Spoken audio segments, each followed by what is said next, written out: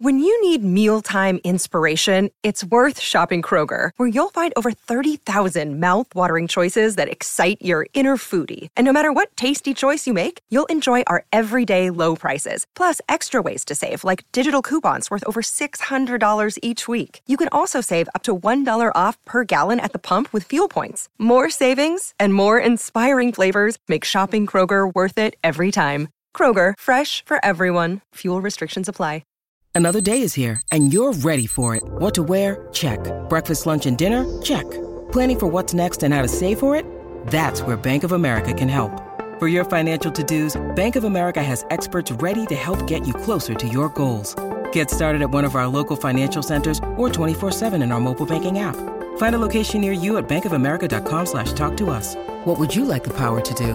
Mobile banking requires downloading the app and is only available for select devices. Message and data rates may apply. Bank of America N.A., member FDIC. Welcome into the DNVR Avalanche podcast. We got Megan, we got Rudo. We're coming to you live on a Monday during the Avs All-Star break. At least almost everyone's All-Star break. There's one game today. So not a whole lot going on in the hockey world, but still a bunch of interesting stuff to talk about, especially when it comes to the Colorado Avalanche, the conversation around Zach Parise, and just how involved I think not just necessarily the Avs front office, but the entire Avalanche organization down to the players was in this decision for the Avs to sign Parise in the first place. Megan, I know you talked to everybody about this. What is the vibe coming from the Avalanche when it comes to Parise? It feels like reinforcement was needed, and so there's a wave of relief that's washed over the team. Like, their needs have been answered, because it's not just the players that were banging this drum.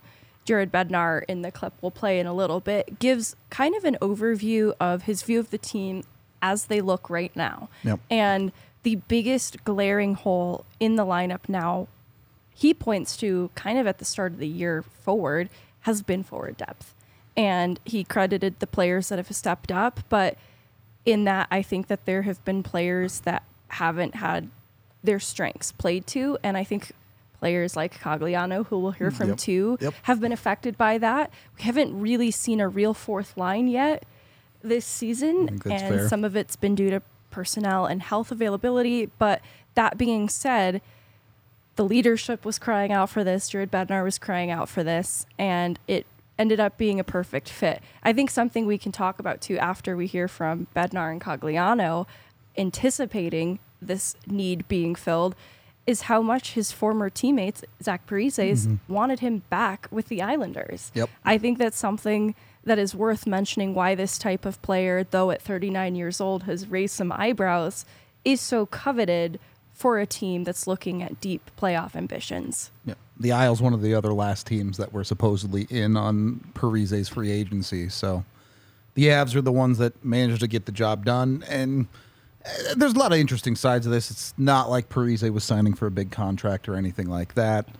I think realistically, the Avs potentially giving him the best opportunity to win is most likely what led to that decision. But we could get into all of that in a little bit. Let's hear from Jared Bednar first and what the Avs themselves had to say about the Parise deal.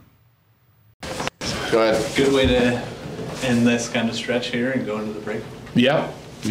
Pretty happy with the way our guys played again tonight, from the goaltender out against a really good team. And it's nice to win a couple games and be playing some solid hockey going into the break. So guys feel good about it now. Then get away from the game for a little bit, do a little bit of conditioning, and hopefully pick up where we left off. After the Nate and Mikko show the other night, is it nice to get some contributions from a lot of other guys? Yeah, and we've been getting that. Just because Nate and Mikko and those guys have been tearing it up doesn't mean we haven't been getting some decent contributions from the rest of our lineup here recently. And that's why we're able to put up a handful of goals a night instead of one or two. It's not just those guys contributing, but they're obviously driving the bus. But we've been getting some nice play out of a lot of other guys on the team.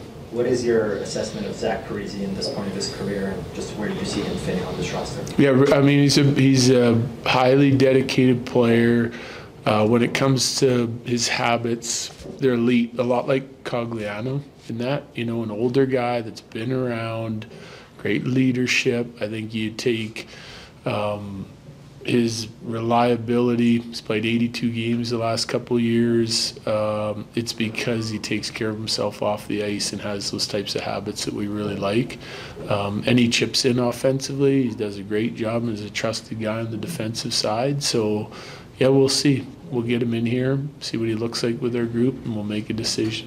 What are you looking at for the team during the break after a couple days off? Like, what are you evaluating and looking at to see what can get better for the rest of the season?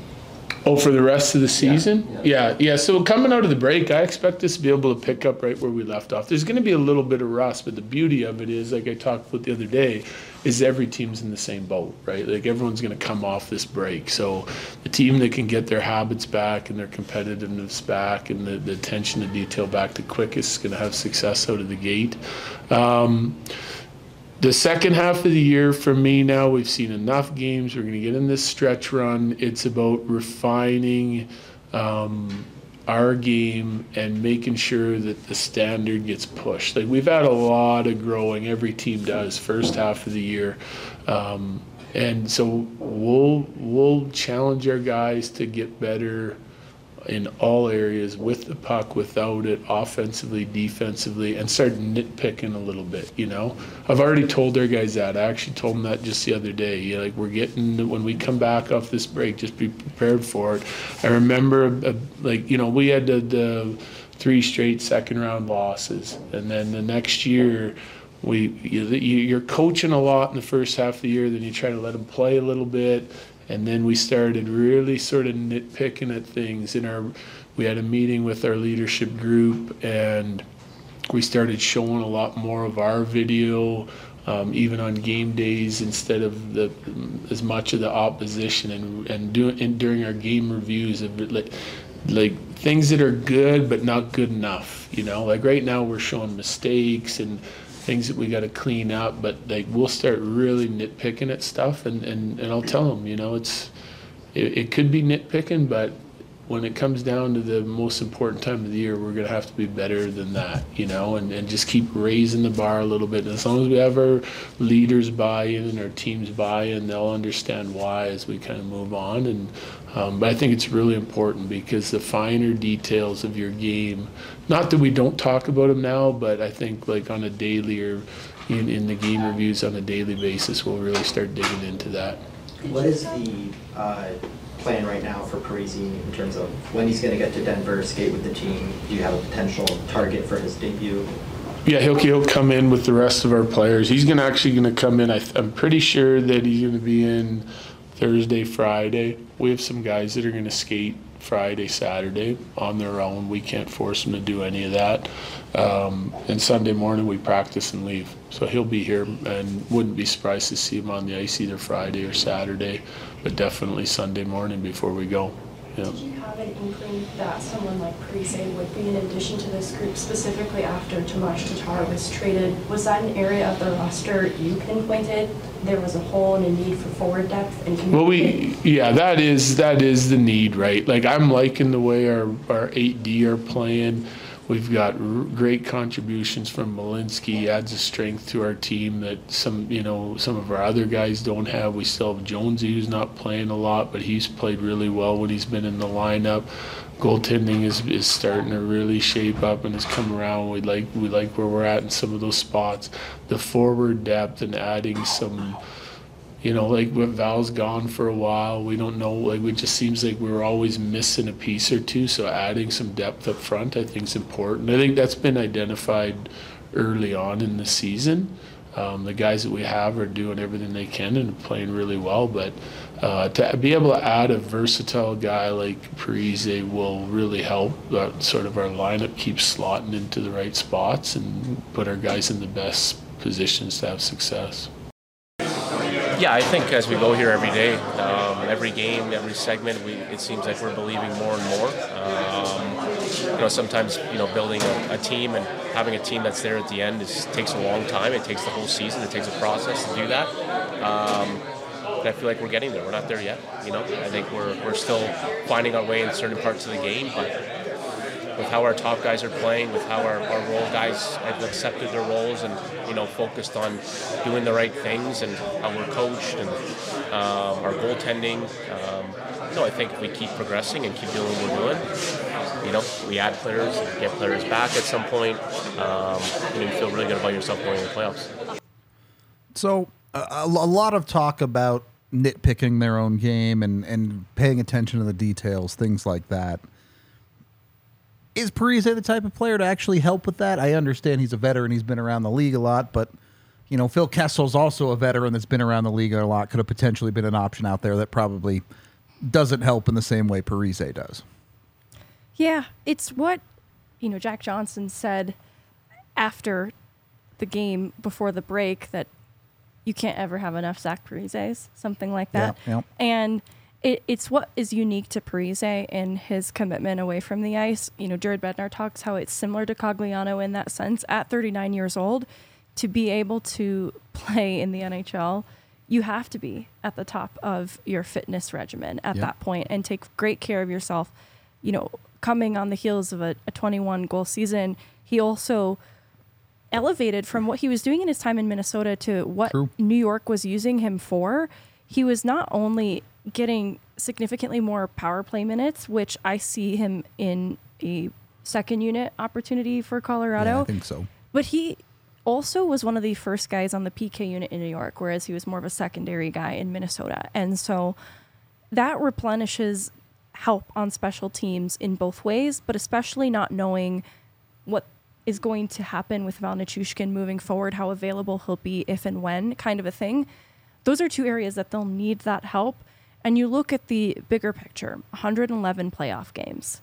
That is why Colorado takes interest in a player like him. Yep. And I love the comment from Cogliano about there are things, a process to getting to the later parts of the season, right? Like to be there at the very end, there's a few things that have to take place first, and it's adding players like Parise. It's why Matt Barzal was kind of lamenting that New York couldn't have brought him back in. There's a reason that type of player is sought after for teams who have playoff ambitions. I think it's interesting that New York believed he would have been there had they won a few more games, and it now really drums up the storyline of a player with one last chance at a cup coming to a team with really good odds of doing it. And knowing that leadership like McKinnon and Landeskog essentially scouted this player, that's exactly the kind of thing they look for. Not only how he can impact this team in a positive way on the ice, but culturally.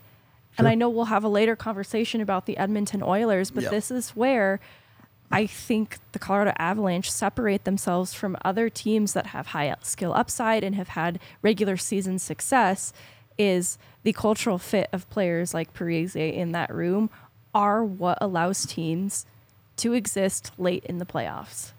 As opposed to going out and getting a Corey Perry instead? Yeah, it's like, I guess. It's, between Evander Kane then and Corey Perry, it's like you're sacrificing some of your culture. Obviously, there's so much skill and talent, and the success is coming for them. But at what cost? Yep. It's a fair point. When it comes to someone like Parise, the Avs have a very well put together core when it comes to their locker room dynamics, things like that. As a veteran coming in, do you expect it to be easy for him to slot in? Is this hey, he's a guy about winning, we're about winning, this is easy? Or do you think there's going to be some level of adjustment there? I think we saw it with players like Ross Colton who have championship pedigree. Sure. There's still a little bit of adjustment just because of what Colorado is. I don't know that many players outside of the organization coming in have experienced anything quite like it. The Nathan McKinnon experience. The Nathan McKinnon experience, exactly. And I think there's lots of positives to the Nathan McKinnon experience. For sure. It's got to be fun being Zach Parise, looking in on this team at what Nathan McKinnon's doing right now. No kidding. I'd be so excited to be coming to Colorado, and I think that it's going to come with some challenges too. And not having played an NHL game. I don't doubt that he has done other things. Like, I remember when we talked about Galchenyuk, he genuinely was playing beer league in Arizona when he was rehabbing. So I don't doubt that Zach Parise has done something that simulates game action. It just won't come close to NHL pace. 60% the speed, maybe. No matter what he was doing. And so only getting in games with the Avs will really help him to get acclimated. I think there's a learning curve, especially because I think his role is genuinely going to start him out as a depth piece. And because of where he's at in his career, it is just my guess that that won't be an issue, but it will take some time for him to adjust to that role and fully embrace it. It's that buy-in that we've heard Jared Bednar talk about all year. I don't doubt that he's the kind of guy that can readily buy in, but I think it will take a little bit of time to adjust to that. Certainly the first guy that hits him hard into the boards might be a little bit of a, oh, right, this is the NHL. That's what that feels like. I'm 39. Doesn't feel like it did when I was 20. Yeah. But I do think it will be interesting. Ultimately, someone like Parise, you mentioned his play on the penalty kill. Is his focus more depth scoring or just generally rounding out the Avs forward depth?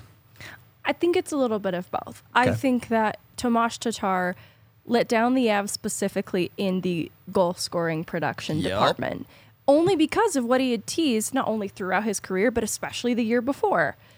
I think, obviously, he has gone on to tap back into that side of his game in Seattle. So they're just sort of looking to restart, I think, with Parise in that expectation, because he was still producing, in New York on the heels of a 21-goal season, and a lot of it was net front. And so I think that specifically the production doesn't need to be 21-goal season pace, especially since we're already past the back half of the year. Sure. But I think that any player that's willing to drive to the net is going to help make up for the loss of Nichushkin right now and Landeskog for the foreseeable future. Yeah, good point. But to your point, I think it's more so to round out the bottom of the lineup. I think that the minutes we've seen on what is sort of a fourth line have been 5 minutes or under. Just not enough. Yeah. It's not enough. It doesn't, because even though Nathan MacKinnon is so spectacular right now, it sets him up for better success if the line that's going out before him can establish ozone possession, and they have a better chance at creating quality chances then.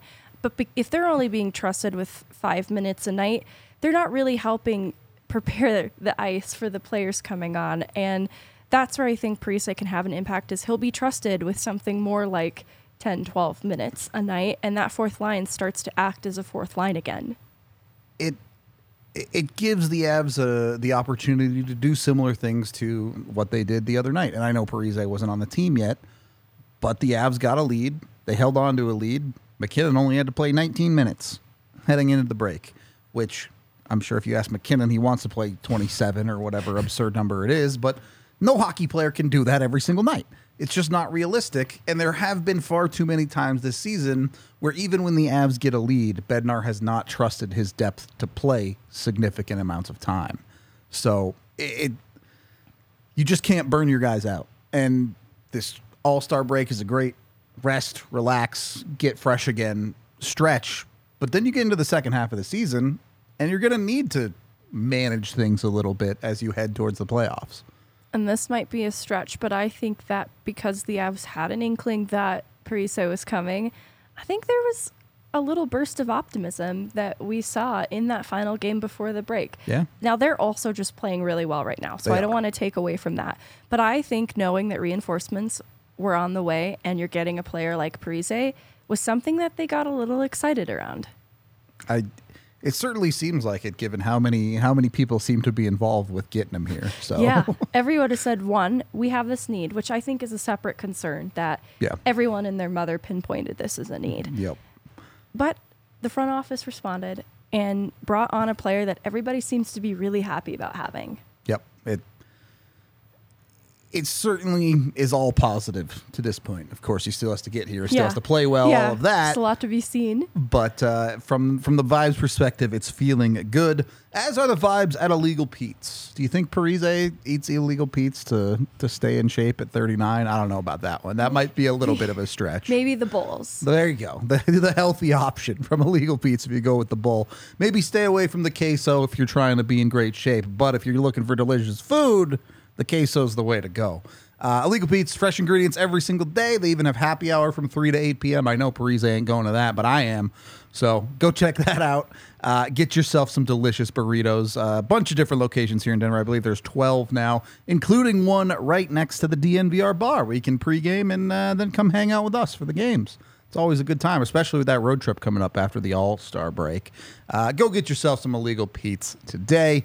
And then we're also brought to you by Bet365, which you can go over to, sign up with a DNVR365 code, get signed up, put $10 in there, bet $5 on an NHL game, get $150 in bonus bets, put $10 in there, take a screenshot of it, send it to promo@thednvr.com. We'll get you a free DNVR shirt. Little coupon code for whatever you want. You can pick an Avs one. If you want to be like the cool kids, get the Logan O'Connor Loch Ness Monster shirt. If you want to be like the less cool kids, you can get a Nuggets or a Broncos shirt. We just got the new Todd Helton in the Hall of Fame shirt. If you were looking for a Rockies one, all sorts of cool stuff with us and Bet365. So get over there, download the app today, use that DNVR365 code to get the bonuses, and yeah, we'll have some fun winning some money, hopefully. By the way, take McKinnon for Hart still. He's going to win it. It's going to happen. I'm willing it into existence at this point. Second period of the DNVR Avalanche podcast. I wanted to touch on Parise just a little bit more here. When you look at the Avs lineup, and you mentioned what happens with Val, we'll see as we go. But realistically, is Parise's role middle six or bottom six when it comes to depth? It's a hard question to answer because of what the Colton O'Connor Wood line is. Of course. Right now, they're acting as a second line. So I could say that Parise would be middle six if he's on that third line. But when the replenishments start to come, like hopefully Valnitushkin is back, then Arturi Lehkonen, once he's a few more games under his belt, gets elevated back to the top six. If that third line becomes the Wood, Colton O'Connor line, then we are talking bottom six for Parise.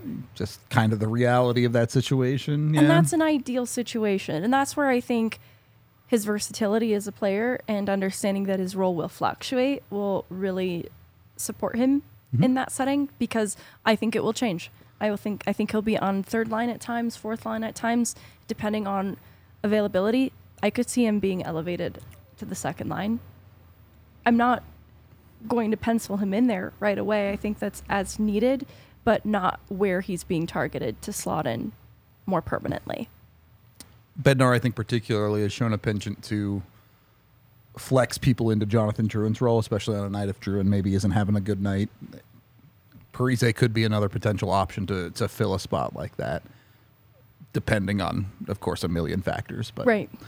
The other side of this, put 2C aside. The Avs still need a 2C. Yeah, okay, whatever. With Parise, if you're the Colorado Avalanche, are you still looking for a 4C as well? Is there still more depth forwards that you need, or is it really just that 2C? It really is the 2C.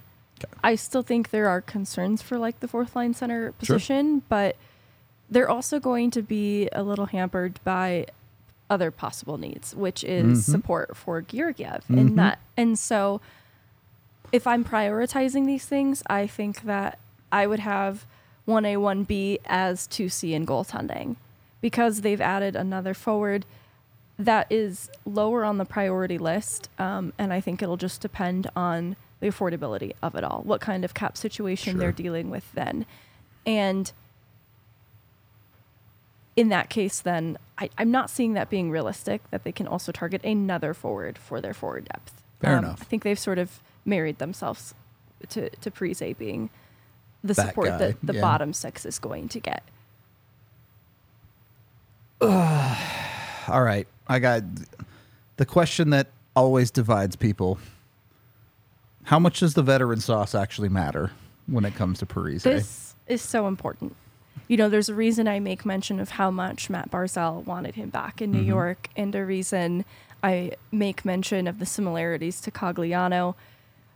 Looking at recent years, what do future Drew Hellison for current Josh Manson and kind of future Andreas Englund for current Jack Johnson have in common? You traded a guy with minimal experience for a ton of experience? For a ton of experience. Those 111 playoff games for Zach Parise matter because this isn't even really a regular season move. They're not doing this just to get through to March, early April. True. They're doing this for playoff considerations. And the consideration being when the chips are down, Joel Kiviranta is just not going to be the next man up solution in a 7-game series. Yep. It's going to be a player with experience, with leadership, with expertise. It's why that fourth line in the playoffs, the 2022 year, was as dangerous as it was. You know, Darren Helm had important moments in the trajectory of that cup run. And I look at Logan O'Connor as a player that has really elevated his game, but I think that he impacts that cup run for the Avs in the 2022 season in a way that's obviously different from the McKinnons and the Cale Makars, but he impacts it in a way that you would notice if he wasn't there.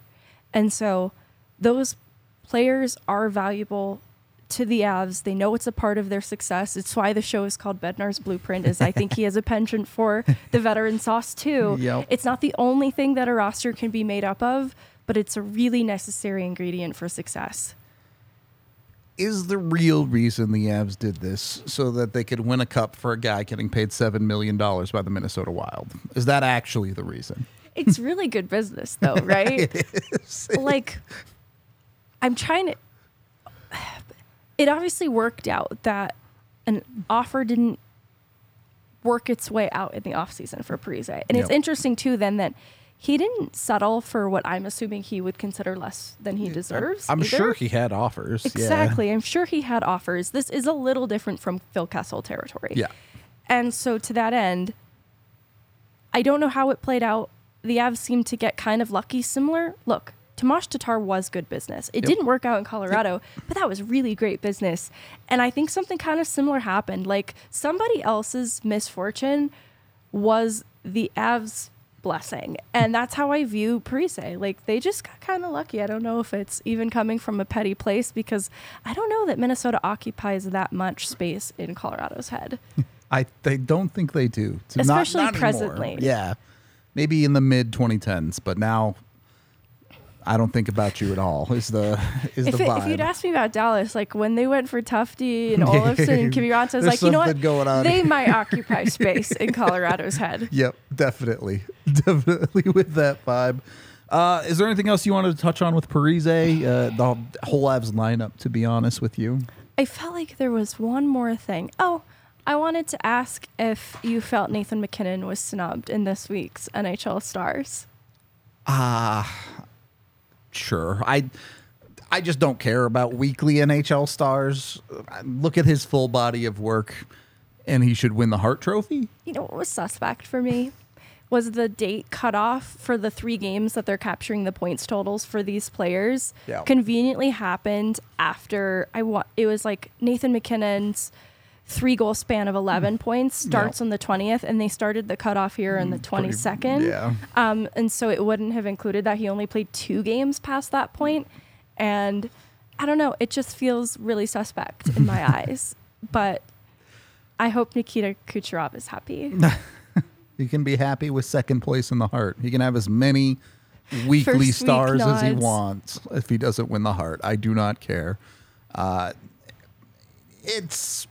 I mean, look, we've talked about it a lot already, but I would like to continue to drive the point home that Nathan McKinnon, regardless of whether he wins the Hart or not, is playing the best hockey of his career right now. It's outrageous how good he is right now. I think the part that stands out to me, too, is not only power play contributions, but the 5-on-5 production, as well as the overall improvement of his 2-way game. I don't actually have analytics in front of me, so you could come back and say, you know what, it's actually been maybe one of his lesser years. But I specifically look at the impact he had in the playoffs in that 2022 Cup run, and that was an area of his game that I felt he grew more responsible, and I think has translated to some degree this season. And also just some of the level of physicality, like when KS talked about him playing angry. Violent hockey. Look, that's a side of McKinnon beyond the production that's intriguing. I don't really even know how to qualify it. It's intriguing, it's kind of unique to him, and it makes everything that he does just a little extra special. Yep. There have now been, multiple instances over the last month or so. The O-face he made, I forget who it was he hit at the blue line there. But the other night he ends up taking an interference penalty because he rocks a guy on a reverse check. It's part of his game that we always knew that he had, but Right. you're seeing it with a level of consistency that I don't think you've seen previously. And I do think part of that is he's realized that he's Nathan MacKinnon and he can actually just run people over. There's a part of me that felt like at some point when the game slowed down to him and the mental clarity was at an all-time high, he found himself getting bored in the middle of hockey games and said, how can I make this more fun for me? And I think this is the result. Well, I've got multiple 5-point games this season, so the points getting is easy. Yeah, how can I make this more fun for me? Love it. I love it for Mac. We do have to get into our other topic a little bit here, though, and that isn't necessarily the Avs, but it is the hottest team in hockey right now in the Edmonton Oilers. I don't want to take anything away from the high-end talent of the Edmonton Oilers. Connor McDavid is a generational talent, truly. He deserves all the awards he's won. He deserves all the praise he gets. Leon Draisaitl, also a truly elite player. No team wins 16 in a row off of purely deserved wins, right? No, well, and I think what's so Jekyll, Hyde, hot and cold is how they started the year and where they're at now. For sure. That's what makes it hard to trust. And like you, I want to give them their flowers, though. There was concern because of how poorly they started the season through like the first 12 to 13 game stretch, how a team with so much talent could sink so low. And of course, there were a few things going wrong there. Their penalty kill was atrocious. They weren't getting the goaltending that they needed. And so now it feels like some of that has leveled out in a way you expected. Because again, there is a lot of talent there. And I don't want to take away from the whole top 6 talent. Truly, I think is impressive. And that being said, goaltending is so fickle. I don't know what to believe. Stuart Skinner has obviously turned things around since Thanksgiving through this point, and actually from that point has the best save percentage of any goaltender in the NHL. You look at that and if this was like Darcy Kemper, we're like, well, that can have positive results even in the playoffs when things aren't going so well and start to stabilize a little bit. But goaltending's not something I want to look at with that much question mark around it, that much disparity. When it comes to Skinner, I think my problem is I look at someone like Nathan MacKinnon, and he might be playing his best hockey of the season right now, but he's been so consistently so good that you have that expectation for it to continue throughout the entire season and into the playoffs. You look at Stuart Skinner, and you're saying, okay, he started the season with a horrible, horrible stretch, and now he's played what is likely going to be his best stretch of the season. And instead of saying, okay, I think he'll continue this into playoffs, I'm wondering, is he playing his best stretch too early? Is he going to dip back to what, I don't think he'll dip as low as he did at the start of the year, but will he regress some? And if you regress at the start of the playoffs, that's how you end up out of the playoffs. Right, you don't have an abundance of time to figure things out. And to his credit, his good stretch has been double his bad stretch just about. Sure. So his body of work, it's like, well, he's actually been playing better more often this season than he's played badly. But this isn't a new problem for Edmonton. And that's what makes it hard to trust, especially in the playoffs. And then it becomes a greater problem than just goaltending, too. Even if Stuart Skinner continues to play well, like maybe not to this level of well, but still good through the playoffs, there's still concerns about, do they have the type of mentality to advance further in the playoffs? Because we thought they had that kind of a piece in Ryan O'Reilly last year, but things kind of... Sorry, that was Toronto. That was my Toronto. bad. They would kill for Ryan O'Reilly. No, though. they would kill for that type of player. I'm trying to think... defensively is where they thought they had the answer in Ekholm. Yep. And it wasn't. And I think that's where there's holes in the lineup that I'm just not quite sure about. for Edmonton and the personnel and the culture that they have there. We were critical of it a little bit earlier with Perry and Kane, but I think that becomes a bigger issue in the playoffs. I think the whole conversation of their lineup construction is fascinating, really, because you look at the Avalanche this year, who have continued to be a very good team, even with weak stretches from Alexander Georgiev, because they have an elite defense in front of him. So even with Georgiev's struggles, the lowest it got for Georgiev was a 895, I think, on the year, when it was at the absolute bottom, because the Avs can help out in front of that guy. And if Stuart Skinner has a bad night, the Oilers just don't have enough help in front of him defensively, full stop, whether it be forwards or defensemen. They just don't have that same level of coverage. So I guess I just don't trust the Oilers to be able to mask their issues when they do pop up. Yes, in the regular season, and the Avs are doing this as much as anyone, you can absolutely outscore some of your problems. But when the chips are down in the playoffs, sometimes you have to be able to not give up goals to win hockey games. I just don't trust Edmonton to be able to do that. Well, and I wonder how much factoring in coaching changes. There's a part of that conversation that is unpredictable. Obviously, there's been immediate success that's been sustained now over 21 games in some of the changes that have been made. And then defensively, they get Paul Coffey. That would make sense. And then Mark Stewart on the PK. Yep. And I think that it has brought them a lot of success. And perhaps even, Darnell Nurse, I think, has been able to help more. And his play on the penalty kill has leveled out because of this change. I don't know what that looks like over a longer period of time, but I think that it's an aspect of this that is worth considering too. What's the cutoff? When is it no longer the new coach bump, and when is it they're actually just good now? Feels like it's got to be over one full season. Okay, fair and enough. Playoff run. Even with Bednar, I don't feel like he felt he ever really had job security until after he returned after the Vegas season. Like, I think that like the Vegas exit season. Sure. So knowing that, I think it's even longer than a season. Okay, fair enough. To measure, because we look at the first season Wah had, and it was fun. It was exciting. He had an excellent goaltender in Varley, and then it was never second the year same was after more that. realistic. Yeah. So I even think maybe 2 years. I think that's a fair argument, but I don't think it's what the people want to hear. They want to make snap decisions right away about people. No. But I mean, if it's enough, though, to give them a boost for a deep playoff run, yep, that's the kind of thing that a team can rally around. Oh, for sure. It would be foolish to ever count out a team with the only player that doesn't play for the Avalanche that I would consider the best player in the world.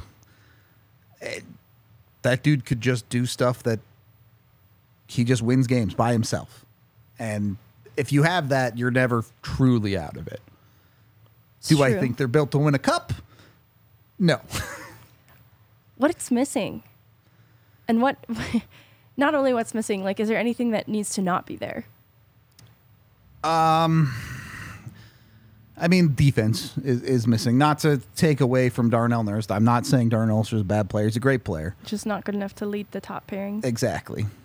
If he's your number one, you better have a real good number two. And they don't have the defensive depth to play effective hockey, especially because you look at someone like a Leon Draisaitl, absolutely an elite forward talent, doesn't play any defense. Their forward core cannot pitch in enough defensively to help them with a weaker D-core all the way around. And I'm not saying they should get rid of Draisaitl. That would be crazy. But they need pieces, or even, as you have talked about with the existence of Kanes and Corey Perrys of the world, I'm not going to pretend to know what their culture in the locker room is like, but they need a culture of, as a team, respecting the defensive side of the ice and playing a full 200-foot game. And frankly, they just haven't had that for a very long time. I'm sure Ekholm tried to help that situation, but one guy does not a system make. So, maybe a new coach 2 years down the line installs systems that help them with this, that, or the other thing. But a guy who joins the team in the middle of the season is not going to significantly change that culture front.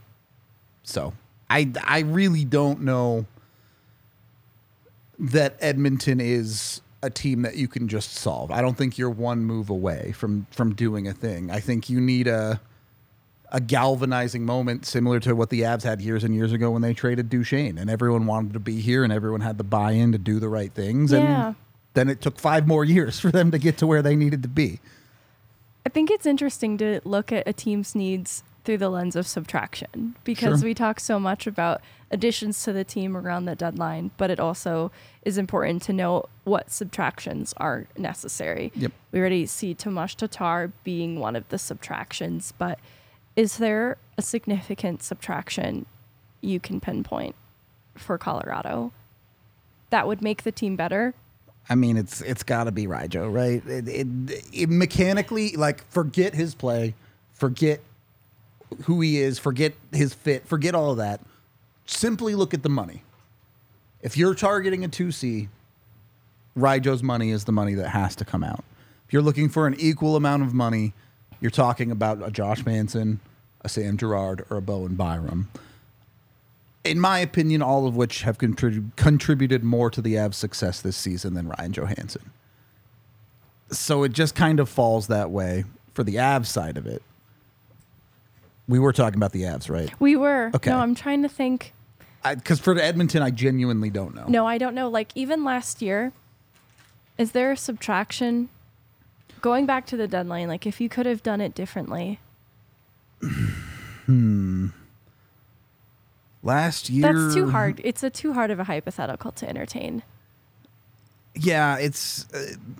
so last year was so awkward, right? Because you didn't have a Ryan Johansson that has an extra year on his deal. Right. That you could have potentially thrown around as a piece like that frees up cap space, not just in the immediate, but going forward too. And you weren't going to move someone like Erod. It just didn't make sense. The Avs had a number of good value contracts that they didn't want to get rid of. So they would have been forced into moving someone like a Girard or Byram. And I'm not even saying necessarily that moving a Girard or Byram is wrong. I'm just saying when you are going for it, when you're committed to putting a team together, you don't move pieces that are helping your roster. And certainly Sam Girard has very much proven to be a significant help to this roster this season. Byram, I think, less so, but you work your way bottom up there, and right now it's Ryjo at the bottom. Do you think looking at Jean-Luc Foudy, who got 9 NHL games, because he's missed so much time now, is that someone that would have been more of an asset to the Avs last year than he is this year? Unfortunately for him, yeah, I think so. It's been a tough fit. I think really this dates all the way back to preseason and training camp where you saw Freddie Olofsson earn that 4C job. Yeah. And I understand they're different players, and Foudy doesn't necessarily play in a way that the Avs fourth line likes to play. But with Foudy, he never really got the opportunity to show that he could earn an NHL job, whether it be at the end of last season or, going into training camp this year. So he's left in this weird spot now where, to be fair, the Avs have a number of guys, it feels like, that are stuck in this spot in their AHL lineup where, unfortunately, the Avs are a very good team. Unfortunately, Bednar likes to find specific things that happen in his bottom six. He likes to find guys that he can trust. And a guy like a Foudy doesn't have that. A guy like a Ben Myers doesn't really have that. And part of the reason why I've come around more to potentially trading off some of these assets is because I just struggle to see a fit for them in the Avs lineup. Even if I believe Ben Myers, I 100% believe is an NHL caliber player. Yeah. I just don't know if he fits in Colorado. Well, and I worry his value I don't think it's like tanked, Sure. but I feel it was probably higher last year because he got in more NHL games consistently. Yep. So it was easier for other teams to imagine him in an NHL role. Whereas this year, he's gotten in so much fewer games that thankfully he seems to be doing well at the American League level, but I do worry that that has impacted his value in a way maybe more negatively that makes him a less desirable piece to get a trade across the finish line just compared to last year. Yeah, I think that's a fair concern, to be honest. My hope with Ben is, it was a college free agent. There were significant team interests there, so there hopefully still will be team interests in there. But you certainly look at a guy like Foodie, who was a third-round pick, has some shortcomings that certain teams will just be out on him based on size alone. Not saying they're right, just saying that's the reality of the league. And now has a significant injury problem that he's just returning from mid-season. You're starting to get enough red flags there where teams might be like, yeah, we'd rather have somebody else. And it could make it hard for the Avs asset-wise to make some of the moves they want to do. They may have to end up giving up more than they want to in certain areas. It's going to be an interesting trade deadline. I'll put it to you that way. But before we get on to a little bit more of that, we are brought to you by the folks over at Red Hawk Roofing. Make sure your roof is all nice and tidy, not like the Edmonton Oilers defense, the opposite of that.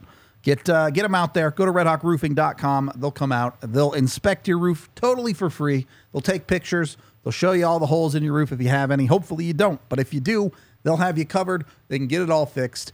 They're great. They're the best roofers in Denver, to be honest with you. You can go get them if you have an emergency. They're available 24/7. They use the best materials, so you can come out, get your stuff going anytime. We are in the middle of winter here.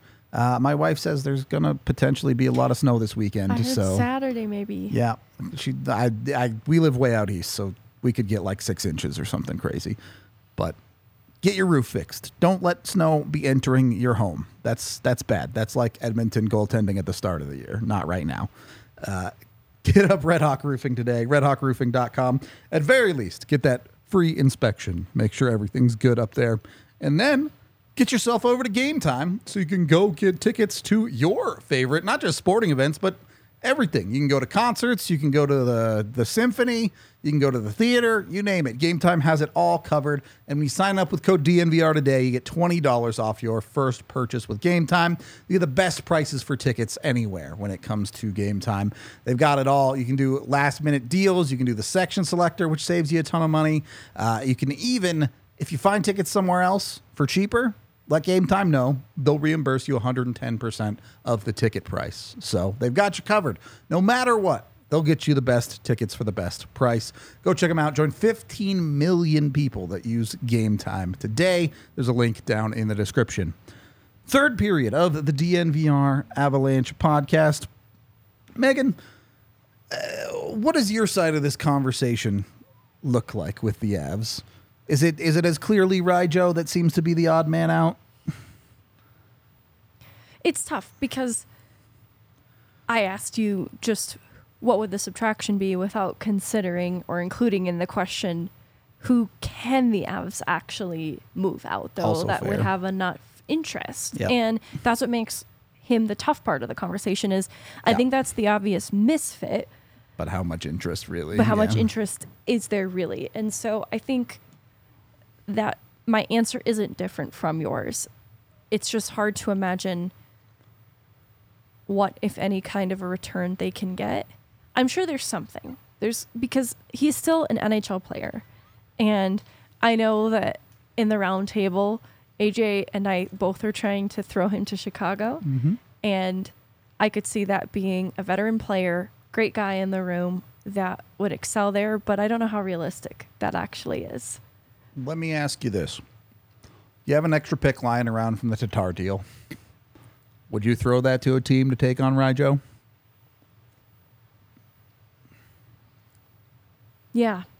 Okay. What was it? It was I think it was a fifth round for this upcoming summer or the one after? I think it was 2024, but it might have been 2025. Okay. I don't know. Not that I know much about the 2025 draft.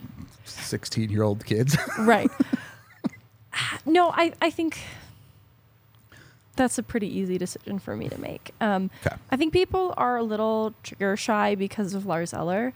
Sure. And there maybe is this perception that we shouldn't just be throwing out picks willy-nilly, but it does feel like it's a necessary part of not only the lineup that needs to be opened, because, and looking at even Parise's fit, that is a player that's still in the conversation there in the third line area that needs to be sorted. And it also gives them some cap relief that will allow them more flexibility to make a bigger swing for a viable 2C. And so it still feels like a necessary means to an end, that if they have to drum up the curbside appeal with that 5th round pick, I'm personally in favor of it. And I feel terrible saying it because I think he's still an NHL player. It just doesn't fit the Avs pace specifically, and a really great guy / teammate. Yeah.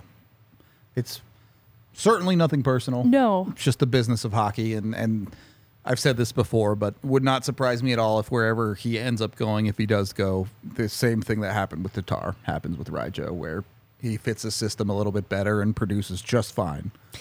Well, yeah, because when he had the bumper spot on PP1, he was getting power play points. Like, if there's a role that exists for him in like a Chicago where he can have a little bit more opportunity, I think he will seize it. It just didn't make sense. He could not justifiably have that opportunity here in Colorado with other players playing above him. Yep. Ross Colton has just outplayed him. That's the reality. Jared Bednar has not minced words about that either. And I almost love how defensive Jared Bednar is of Ross Colton. Because I remember asking him about the matchups against LA, how down the middle, that's a strength of the Kings. And, you know, essentially, is Ross Colton ready for it? And he had such a good and almost defensive answer for it. Like, all of these second line matchups, Ross Colton's been getting are tough, and he's handling them. Yep. And he was right. You know, Ross Colton handled himself in the Deneau matchup very well. That line continues to work very well together. Yep. It's an interesting spot, right? Because we're sitting here saying, look, Ryjo's the obvious odd man out for Colorado's lineup. It's just the reality. Every other team in the NHL also knows that. So there could be teams that just say, hey, we have no interest in helping the Colorado Avalanche come this trade deadline. We don't want that team to get better. It could be a situation where the Avs do struggle to move on from those guys. Now, I will say, on the other side of that, we've seen every year for the last 3 years, Vegas have no problem moving on from guys they want to move on from, except for when they forget to read the contract and remember that a guy has an NMC. Stop. But as far as I know, Ryjo doesn't have an NMC. So realistically, it should be something the Avs are able to do. It's going to be an interesting deadline for Colorado, no matter how it ends up shaking out. Because if they do nothing, that would be disappointing. Yeah. They're going to have to give up assets, real assets, to do something significant. Something that will probably make somebody unhappy. Yeah. If they give up Gulyev, I'm not going to be happy. I'm not saying it won't be worth it, but I would be disappointed with that. But at a certain point, that's the reality of being a team in your window and going for it, right? You know, that was the one thing I liked about the Athletics' possible, you know, what trade assets could the Avs give up is Gulyev was viewed as a less desirable prospect because of his attachment to the KHL, at least for a little bit longer. And if that is what deters teams from taking interest in him as a prospect and considering others, and I know this is like directly pointing them to Sean Behrens. I'm not comfortable with that either. You're facing harsh realities right now. I realize that. But I think Gulyev could be safe. I'm putting an asterisk by it, but I too would also be sad because I've never felt so good about the pipeline for their D. But you're right. I think that one, they're probably not done. This just feels like Parise feels like a much delayed reaction to Tatar. Yeah, like sure. They were needing to add something back once Tatar was gone. Yep. So they filled that need, but there are still existing holes that they're not kidding themselves about. And it's probably going to take more than just picks and prospects. I think you're looking at a roster player And I don't think it's limited to just Ryan Johansson. And that makes it challenging. Fair. That makes it challenging. It does. The Avs front office has their work cut out for them. I'll put it that way. They're a team that's trying to go for it, and they need to make their team better. In a perfect world, you just go make moves. It's NHL 24, and you add 1 million picks, and you get the guys you want. In reality, it's real hard to get GMs to say yes to things. Hopefully, the Avs can make some good decisions there. That's all I had for the day. Anything else you wanted to add to today's show? All right. I think we're good on Super Chats. I think we are all set with today's show. Before we get out of here, though, tomorrow we will be back again. Obviously, we're here all week. Be me and Megan tomorrow. We've got our own All-Star break schedule going a little bit here. Eric will be back on Wednesday, so you can see his face then. And then, he'll be back for the rest of the week, and I'll be out for a little bit. So, you can always tune in. We'll always be here covering whatever it is that might be. Tomorrow we'll be talking some All-Star snubs, potentially. So if you're here for the drama, come in and watch along for tomorrow's show. Of course, you can always catch us on Spotify as well. If you're more of a podcast listener, we're available there too. If not, like and subscribe here on YouTube, and we will catch you guys for the next one. We all silly like the mayor.